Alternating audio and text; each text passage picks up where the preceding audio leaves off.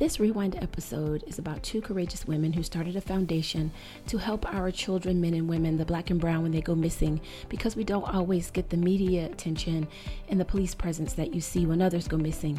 It was one that really stuck with me, and it's one that I hope will really stick with you and will encourage you to get involved. When you see those pictures of our men, women, boys, and girls missing, I hope that it will prompt you to help and share. Hello, and welcome to In My Shoes. It's a podcast for women of color where we talk about the issues that we're facing each and every day. I am your host, Karen Davis Thompson, and today I have two women that I'm really excited to talk to, Derica Wilson and Natalie Wilson. And the two of them together started a foundation, Black and Missing Foundation, and we're going to be talking about that a little bit today. You know, we already did one with Egypt Sherrod where she kind of talked about the same thing, and I wanted to talk to them today. And I'm just going to have them introduce themselves, and then we'll get right into this conversation. So, Derica, if you could just tell everyone hello and tell us a little bit about yourself. Hello, everyone. My name is Derica Wilson. I am originally from Spartanburg, South Carolina, and I moved to the Washington, D.C. area about 21 years ago. This is home for me. I am married to Natalie's wonderful brother, and we have two beautiful children. And thank you so much for having us on the show, using your platform to help us tell our stories. Thank you so much. I appreciate that. And Natalie, how about you? Sure. I am Natalie Wilson, the co-founder of the Black and Missing Foundation. I'm originally from Trinidad and came to DC at a very young age. Went to school here at Howard University, in DC, Howard University, and have been working in PR for about 15 years and very passionate about helping us find us. Thank you for that. Shout out to another HBCU grad. I'm a FAMU graduate and also majored in journalism. So some kindred spirits there. So thank you so much for that. And so we'll get right into it. And Natalie, I'll start with you. So tell me why this was something that you all thought was important to start. So, the motivation behind the Black and Missing Foundation is there was a young lady by the name of Tamika Houston who went missing from Derica's hometown of Spartanburg, South Carolina. And we read how her family, and by the way, her aunt was in media relations, and they really struggled to get any type of media coverage for her disappearance. And a little while later, Natalie Holloway went missing. And I know just saying her name alone, her vision, her face is well known to everyone who's listening. And we wanted to do some research to figure out, is this an issue in our community? Are there other Tamikas, or is this just an isolated incident? So at the time we did our research, 30% of all persons missing were of color. And now that number has grown to 40%. So Derica and I decided to join our professions. I'm in media relations, she's in law enforcement, to, help us find us. And the inspiration behind it, why we keep going, is because these families, they need us. We are their last resort because they're not getting assistance from law enforcement and they're not getting awareness from the media. Thank you so much. And Derica, what would you like to add to that? Why was it this particular case that really struck a chord with you? I think because Tamika was from my hometown, and all of my family, they're still back in South Carolina. And knowing that her family member, her aunt, represented the media and she had problems trying to garner the attention, Natalie and I, after doing research, we're like, why not us? We possess the two critical professions needed in helping our community to, be in that voice, bridging that gap. And so we just went to work on it. It's a labor of love, something that we wanted to do. And it's our way to give back to the community and let these families know that they're not in this fight alone. And so when you all decided to start the nonprofit, what did that process look like? What did you all have to do? Were there any barriers that you encountered? Derica, I'll let you start. I would say that when you're on assignment, because this is an assignment, this is our passion, our labor of love.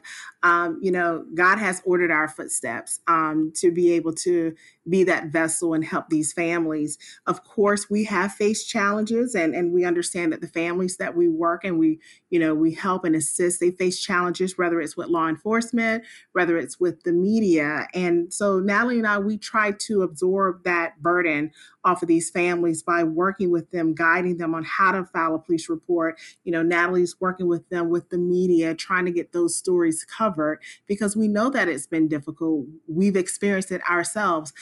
We've come a long way. We still have a long way to go. But I think little by little, our community, they're starting to recognize that this is an issue. It is a pandemic. This is happening in our own backyards. I know that when we did get started, 12 years ago, we were on the ground, boots on the ground in our community. And our community had no knowledge that people were going missing because when you turn your televisions on, you don't see anyone that looks like you. So that was definitely a struggle in the very beginning. I think it's becoming more diverse, and the fact that we have social media is helping, bridge that gap as well.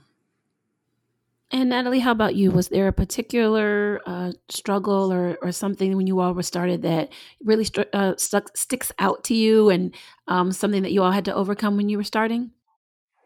Yes, I believe educating our communities that sex trafficking is an issue in our backyards. And we would hear from, just community members that sex trafficking is happening abroad. It's not happening here.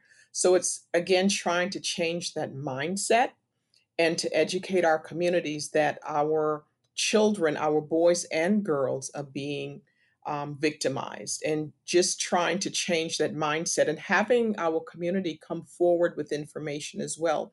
I know we talk a lot about the media and law enforcement having a responsibility, but our community, we need to speak up. We have this no snitching in our community, and we need someone, if you have information, to come forward because it could be your mother or your father or your child that is missing. And from a media perspective, it was really challenging to get the media to take these cases seriously and to just have a screenshot of a few seconds of a missing individual. It was really tough. I remember Phoenix Colden's case out of St. Louis. I called every single media outlet to get coverage for her, and no one wanted to do it. And I had to be persistent. And finally, one media outlet said, okay, you know what? I'll show her on screen for a few seconds. And that led to other media coverage. And, I'm sure we all know the short answer to this question, but just talk to me a little bit about why you think there is such a resistance to showing the faces of Black and brown people who are missing. I mean, I remember when you all said Natalee Holloway's name, her face, was so vivid in my mind because they did like a whole documentary behind her disappearance. It got quite a bit of attention. And so why do you think it has to be such a struggle for us to get even a fraction of that type of coverage when someone in our culture and our race goes missing? Natalie, I'll let you start. Okay. Well, first, oftentimes when our children are reported missing, they are classified as a runaway, so they do not receive the Amber Alert or any type of media coverage. And then there's already this perception that these individuals that are missing, their lives don't matter. They are poor. They are being fast. They're getting what they deserve. They live in that community. So those sorts of things happen. So these people aren't seen as humans, and they're stereotyped to be living a certain way. And then we also have to change the mindset of the people who have the power of the pen, which is the media outlets. They aren't, there isn't diversity in the newsroom. So they don't feel compelled to show our profiles. And we have to change that narrative. And we also have to hold our elected leaders accountable so that these individuals are seen as humans. Thank you so much for mentioning that. I did a Race in America series recently, and I had a few people echo the same sentiments that it's like we're not seen as human beings worthy of that same attention that you give. to white people when someone in their community is missing. And Derica, what are your thoughts about that? I completely agree. I'm glad Natalie touched on, holding our elected leaders accountable. With this election coming up, we really need for our community to recognize the importance of casting our votes, and it's not just for the presidency, it's our local leaders as well. Those are the ones that can make a difference in the community and how cases are handled, how human trafficking victims are treated, how the criminal justice system can impose sanctions on these predators. So that is very important. And it starts there on that local level.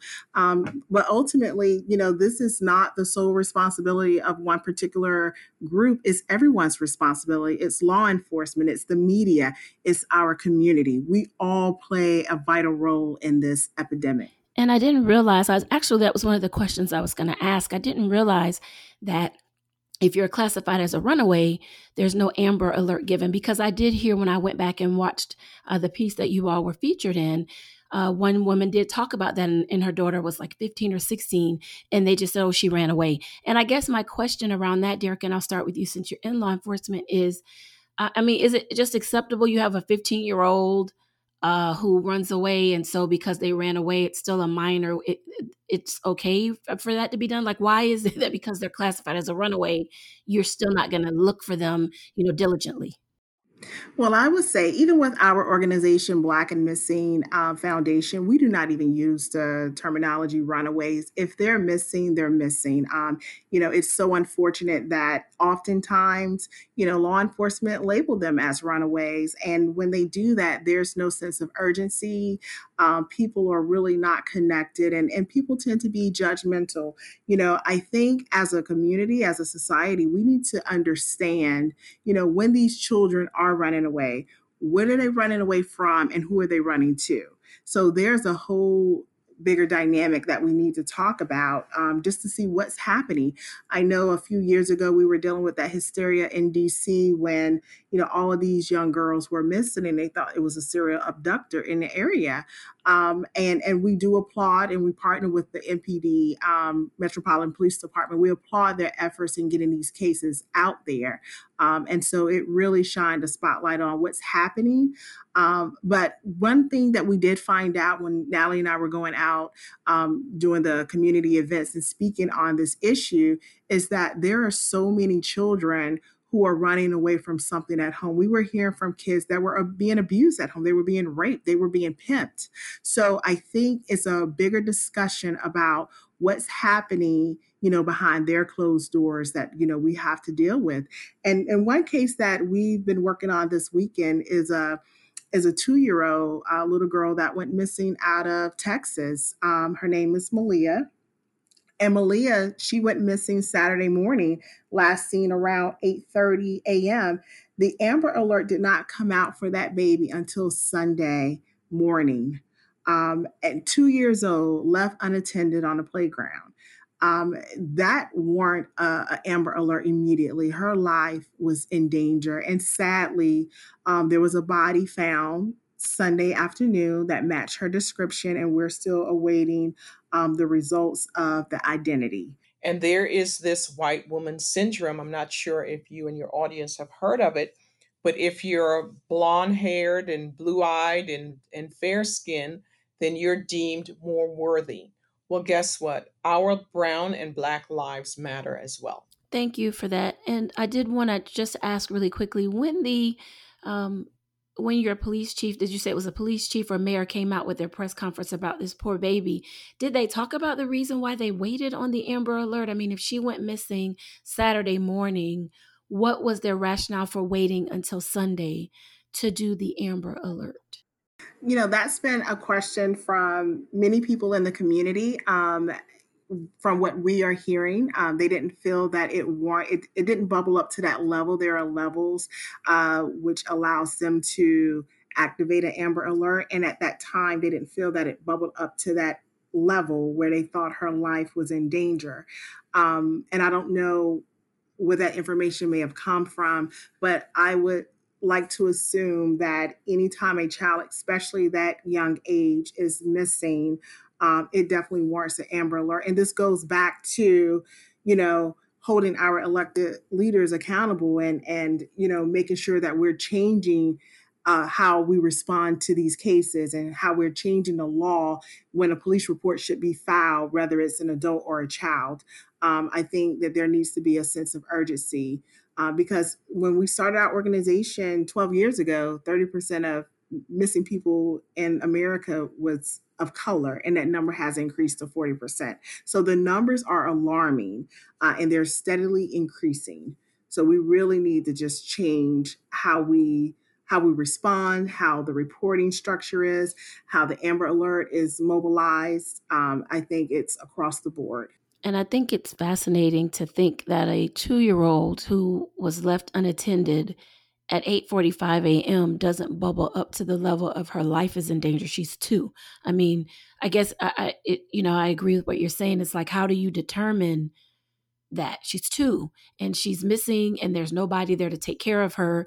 To me, that right there would be enough to say, hey, her life is in danger and we should have an Amber Alert to try and find her. So it's just really sad to know that you have to train people or, you know, to think differently.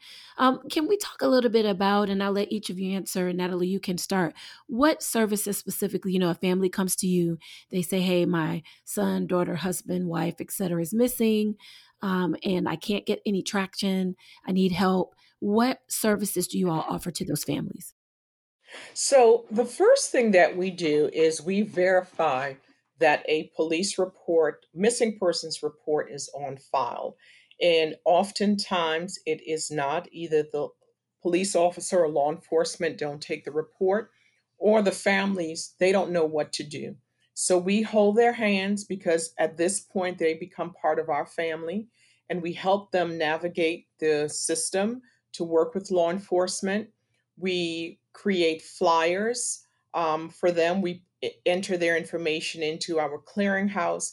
And at this point, we're utilizing social media to bring awareness to their disappearance because we cannot wait for the news cycle. We have to get this information out quickly and we have to get it out to a vast audience. And we coach them in working with the media. I hate to say this, but oftentimes as Black women, we come across as angry Black women. So, we teach or we coach these women or families how to interact with the media, how to present their message so that the public is concerned and they want to act. So it's a call to action to help find that missing individual. So the key is when a person is missing to bring about awareness because someone knows something, someone may have seen something, and all it takes is one individual to come forward to help find that person or to provide answers or closure for their family. And Derek, is there anything you wanted to add to that? No, Natalie said it all. Great. Thank you so much. So I was just wondering if we could talk a little bit now about, and I'll ask each of you to name a case or a family that you've worked with where their story just really to this day really sticks in your mind. And if you could talk about why. And Derica, you can start. Well, one of the stories that really stick in my mind, and thank God we were able to find this baby, but this was maybe about 4 years ago, 4 or 5 years ago. I would never forget this mother calling into Black and Missing Foundation, and she was crying, and she actually told us that we were her last hope. She was actually contemplating suicide because her daughter had been missing for 6 months. No one was helping her, and she was on the verge. And so we talked to her. We told her that we were going to find her baby and she just needed to trust us. We immediately went in full swing ahead. I started working with our law enforcement partners. Natalie started working with our media partners. And after she gave us a call, and that call took place on a Friday, Natalie was able to arrange for her to go live with one of our media partners to talk about her story that Monday. And they re-aired the interview that following day, and someone knew where that child was, knew the father and knew where the child was, and reported it in. And we were able to reunite her with her baby after being missing for 6 months. So that case, it really shines a spotlight on how all of us play a vital part where, we had the community that said something, they see something, say something. We had law enforcement's full cooperation, and we had our media partners that helped get the story out there. So that story always resonates with me because, these families go through so much. And I'm sure Natalie may even touch on this, but, not all of our stories have those happy endings. And it may sound cliche also, but when we find our missing, the person that went missing is not the same person that returns home, because in a lot of cases you don't know what they endured and what they experienced while they were out there. But that story was really a success story for us, and to know that we made such a huge difference, especially knowing that you're the last hope, and this mother is on the verge of, contemplating suicide. That's tough. Thank you so much for sharing that story. Natalie, how about you? What's a story that really resonates and sticks out for you even today?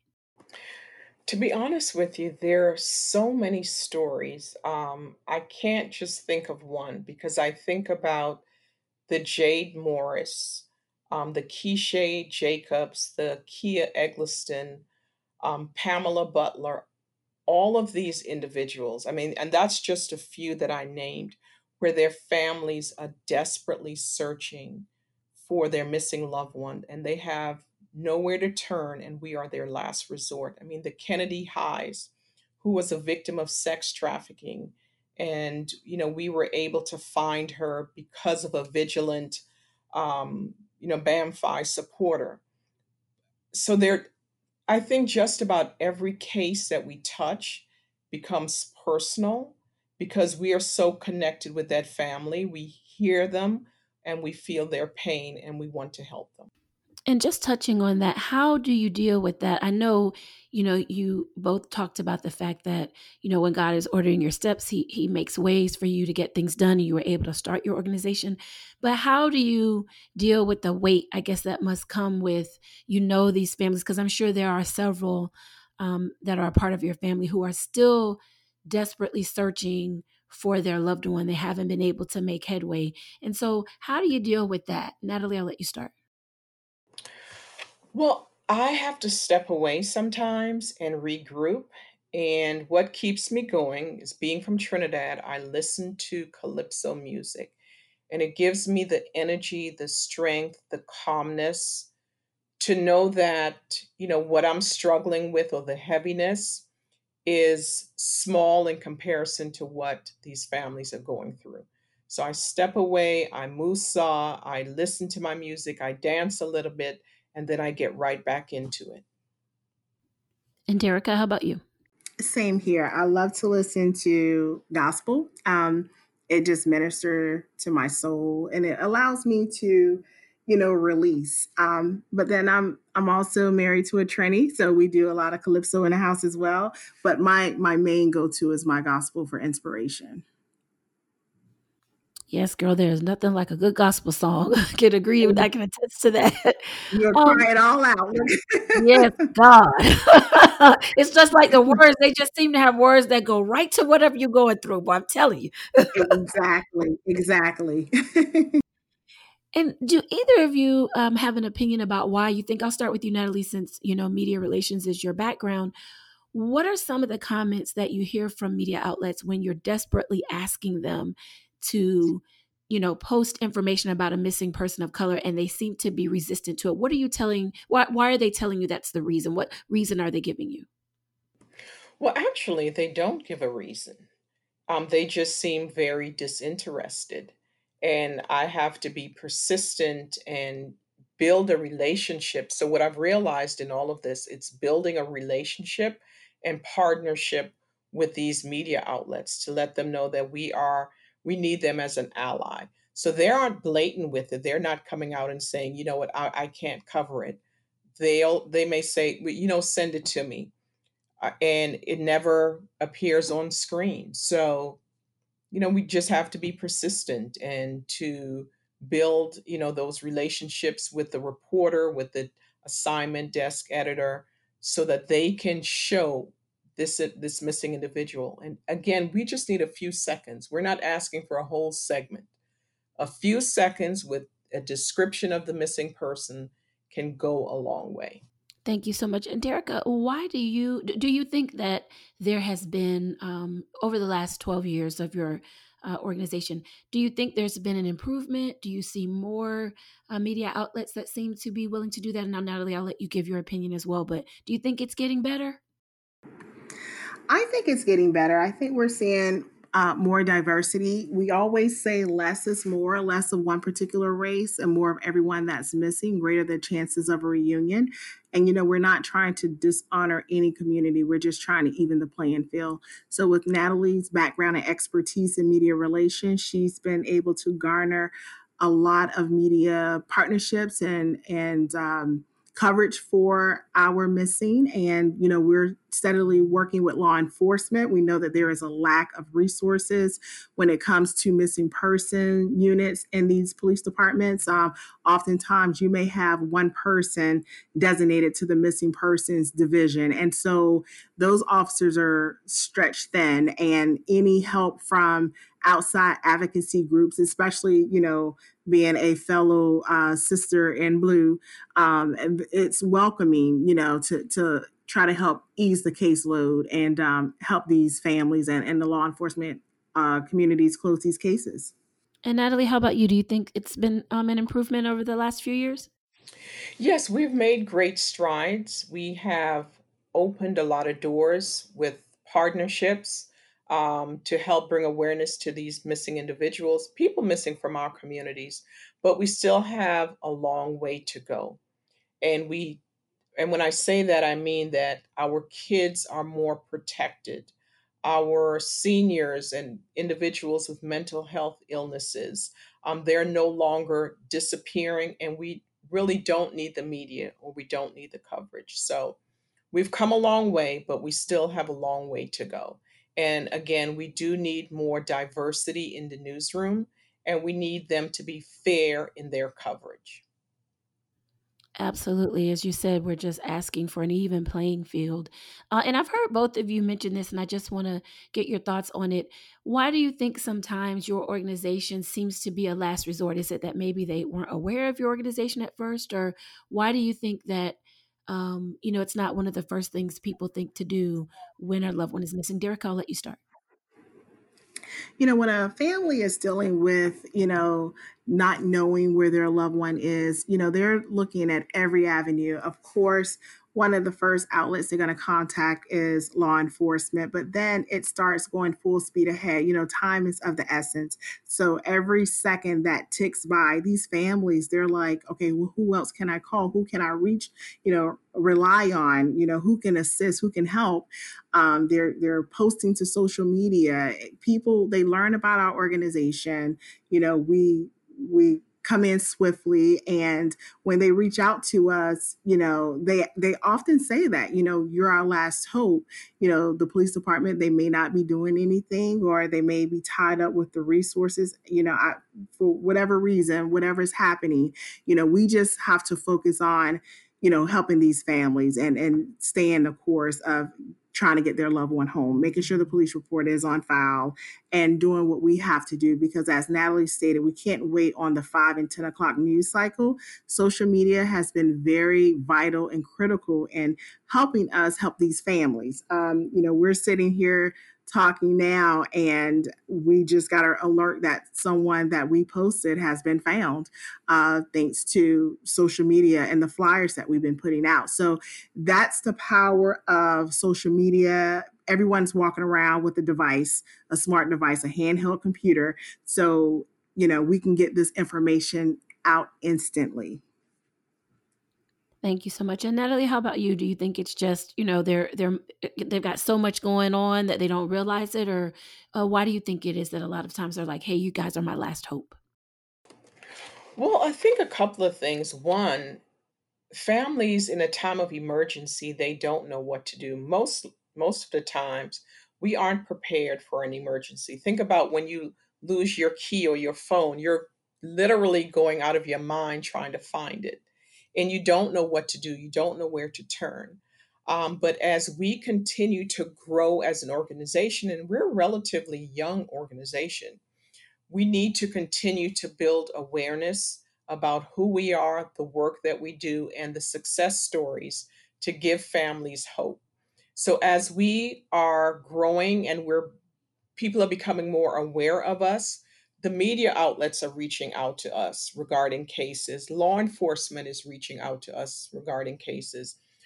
Family members, we're receiving cases from social media and from a number of platforms. So it's just, again, bringing about awareness, and we are becoming a household name. So anyone who has a missing person, they know to first contact law enforcement, and then we are here as a resource. We're an advocate for this often voiceless group.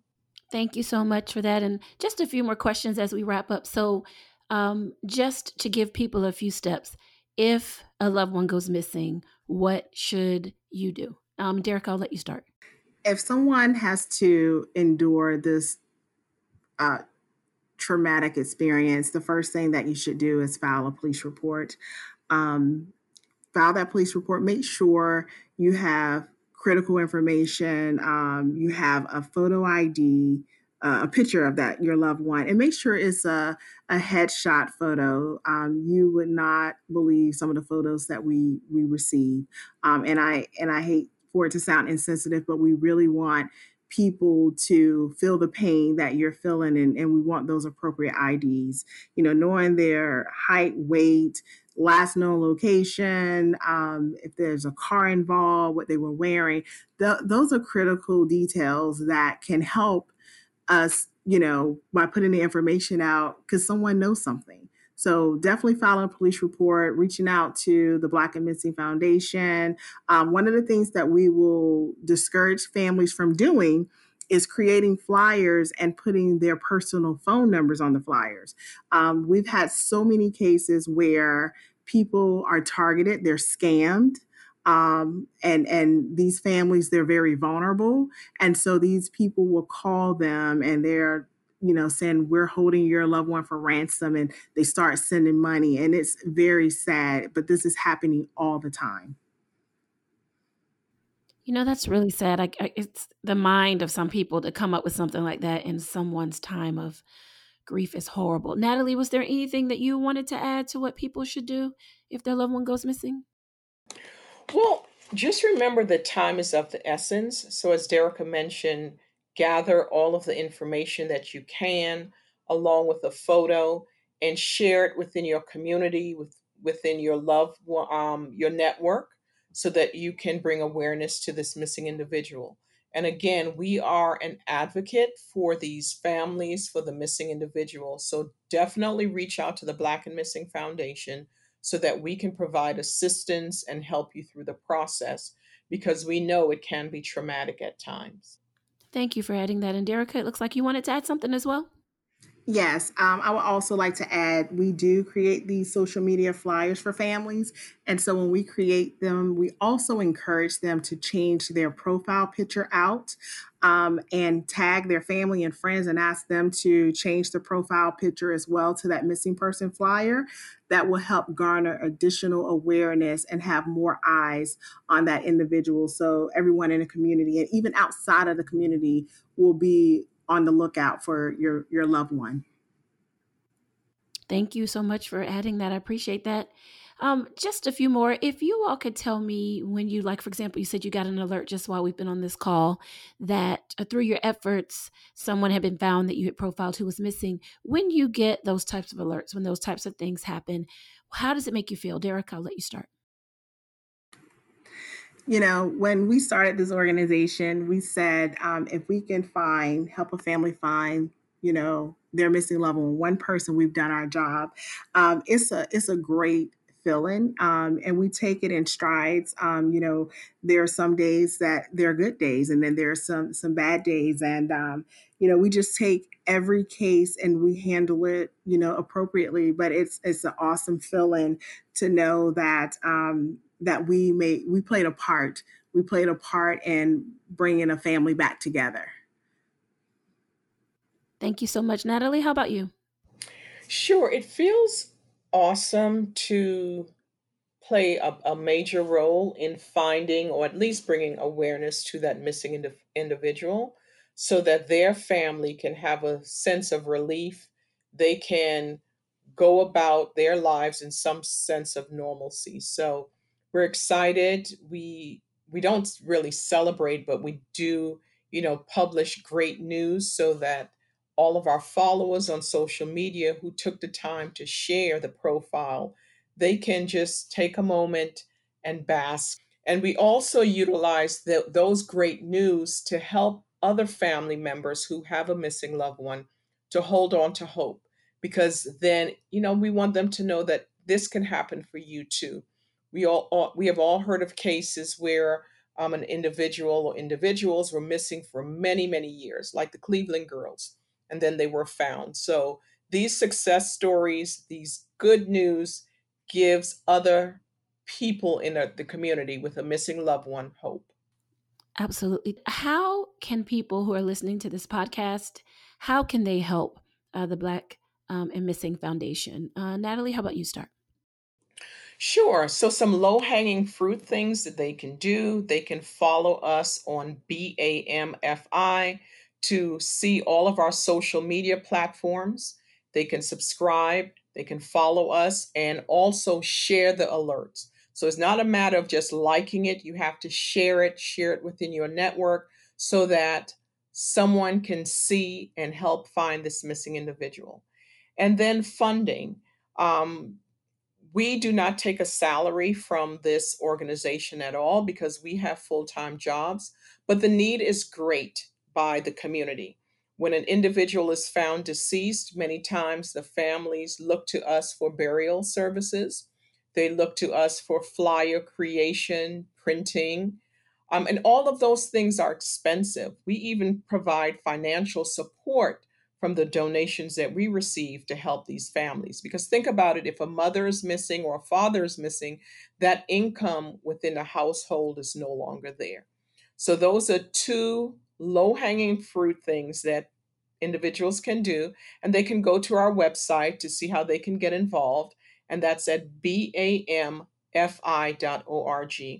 And lastly, have the conversation with your children about being safe, about being proactive and careful as to what they're doing on social media.